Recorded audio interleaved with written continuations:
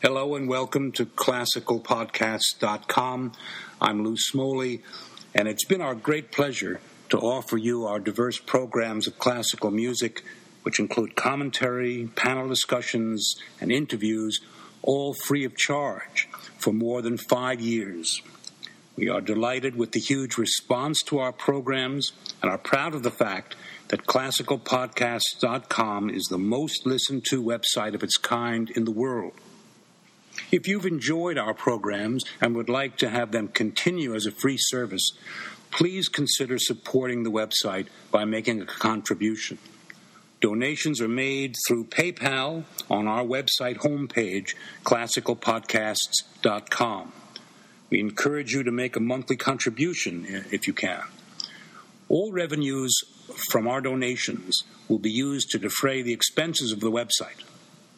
ClassicalPodcasts.com, Inc. is a non-profit organization, and all donations are tax-deductible under applicable U.S. tax laws. We thank you for listening to our programs, hope you continue to do so, and for your generous support of ClassicalPodcasts.com.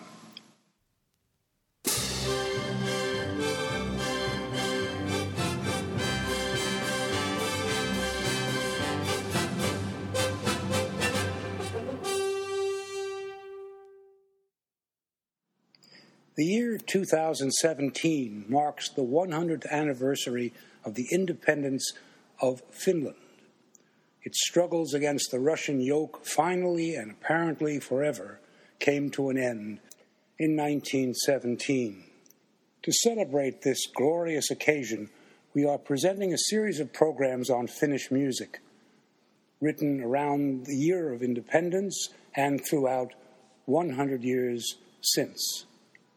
But we've decided as part of this series to celebrate one Finnish composer independently.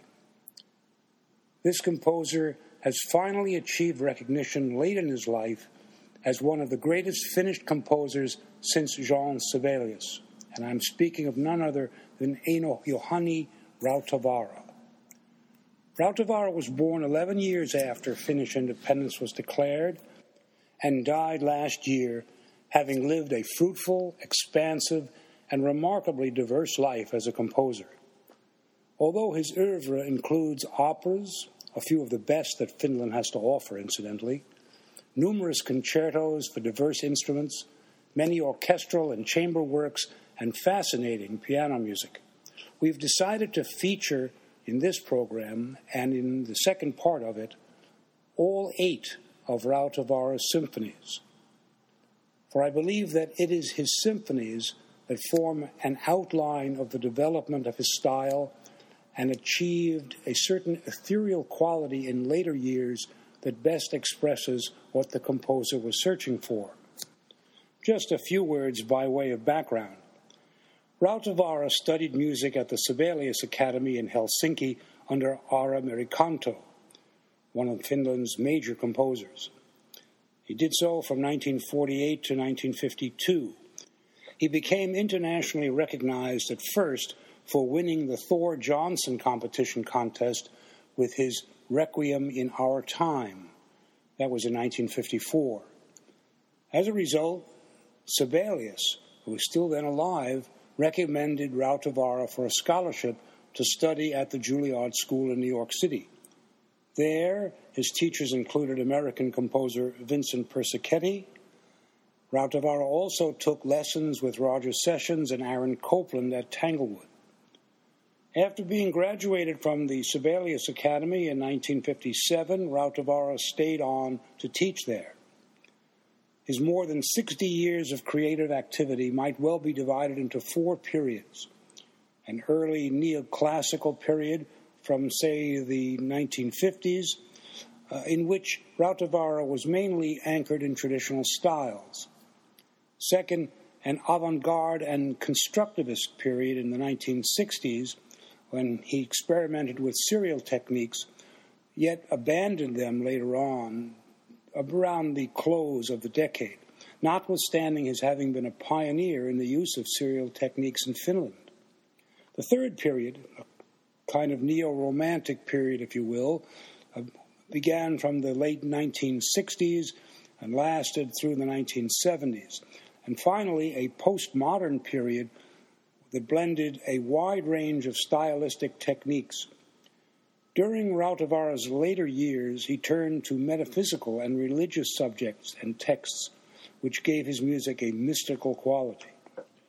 Rautavaara finished his first symphony in 1956 while studying in America.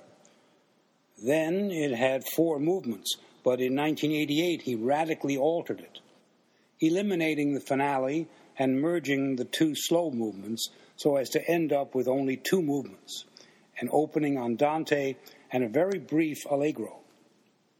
Both the romantic character and the length of the first movement shows Shostakovich as an obvious influence, particularly his penchant for the grotesque, ironic, and sarcastic.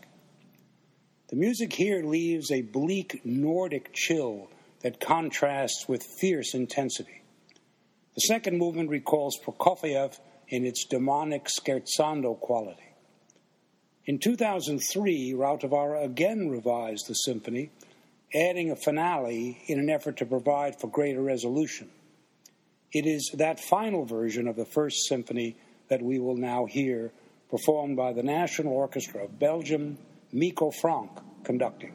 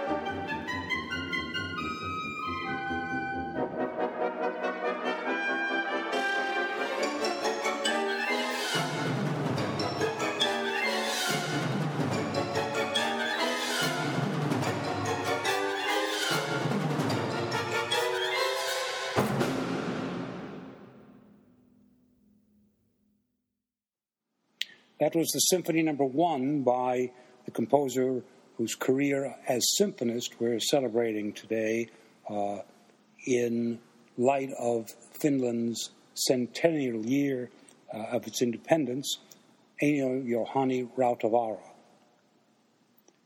About 1 year after the original version of the first symphony was written, Rautavaara completed his second venture in the genre. In a sense, it functions as the antithesis to the first. It's more dissonant and is at substantial variance with what had developed as the typical Finnish symphony at that time. The second is more chamber music-like. It has little thematic development and is reflective of Stravinsky's music, especially in the finale that recalls the adoration of the earth from Stravinsky's Le Sacre du Printemps. In its modernity, Rautavaara's Second Symphony looks forward to the composer's later, more experimental period. As with the First Symphony, Rautavaara subjected the second to revision, so that the final version, which was completed in 1984, is for a larger orchestra and generates a richer sound. The first of its four movements, marked quasi grave, begins softly and soon takes on an eerie aura, while it harkens back to that sense of frozen Nordic tension from the First Symphony's opening movement. The Second Symphony's second movement is a brief vivace that is lively but still retains that austere quality from the first movement. After a haunting largo movement, the finale, marked presto, sweeps by quickly in a kind of scherzando-esque character. We hear it now, the Second Symphony of Raut Tavara, performed by the Leipzig Radio Symphony, directed by Max Palmer.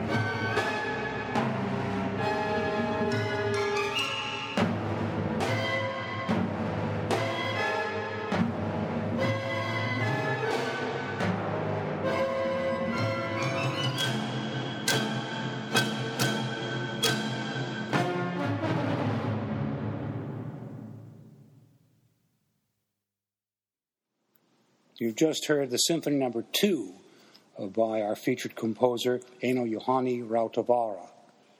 It was performed by the Leipzig Radio Symphony, directed by Max Palmer. In his third symphony, written in 1961, Rautavaara integrated the neo-romanticism of his first symphony with the modernism of his second. Although the work is written in a 12-tone idiom, it is not completely chromatic. The row and its variations are derived using the 12-tone system, but the shape of the music is mainly organized around tonal principles. Essentially, the Third Symphony is a kind of response to Bruckner. In fact, Rautavaara uses Wagner tubas, as Bruckner had in his Third Symphony. But Rautavaara's response to Bruckner's music is not hackneyed or derivative. In fact, the Third Symphony was his most important work to date, his first true symphonic masterpiece. The first of its 4 movements is marked langsam, bright, and then ruhig. It's got an austere, ethereal quality and is Brucknerian in length, over 12 minutes. The second movement, marked langsam, doch nicht schleppen. The third, sehr schnell, an energetic scherzo, kind of will-o'-the-wisp. And finally, bewegt, agitated, is the last movement's marking. Once again, we hear the Leipzig Radio Symphony, directed by Max Palmer, in the Symphony Number 3 from 1961 by Eino Juhani Rautavaara.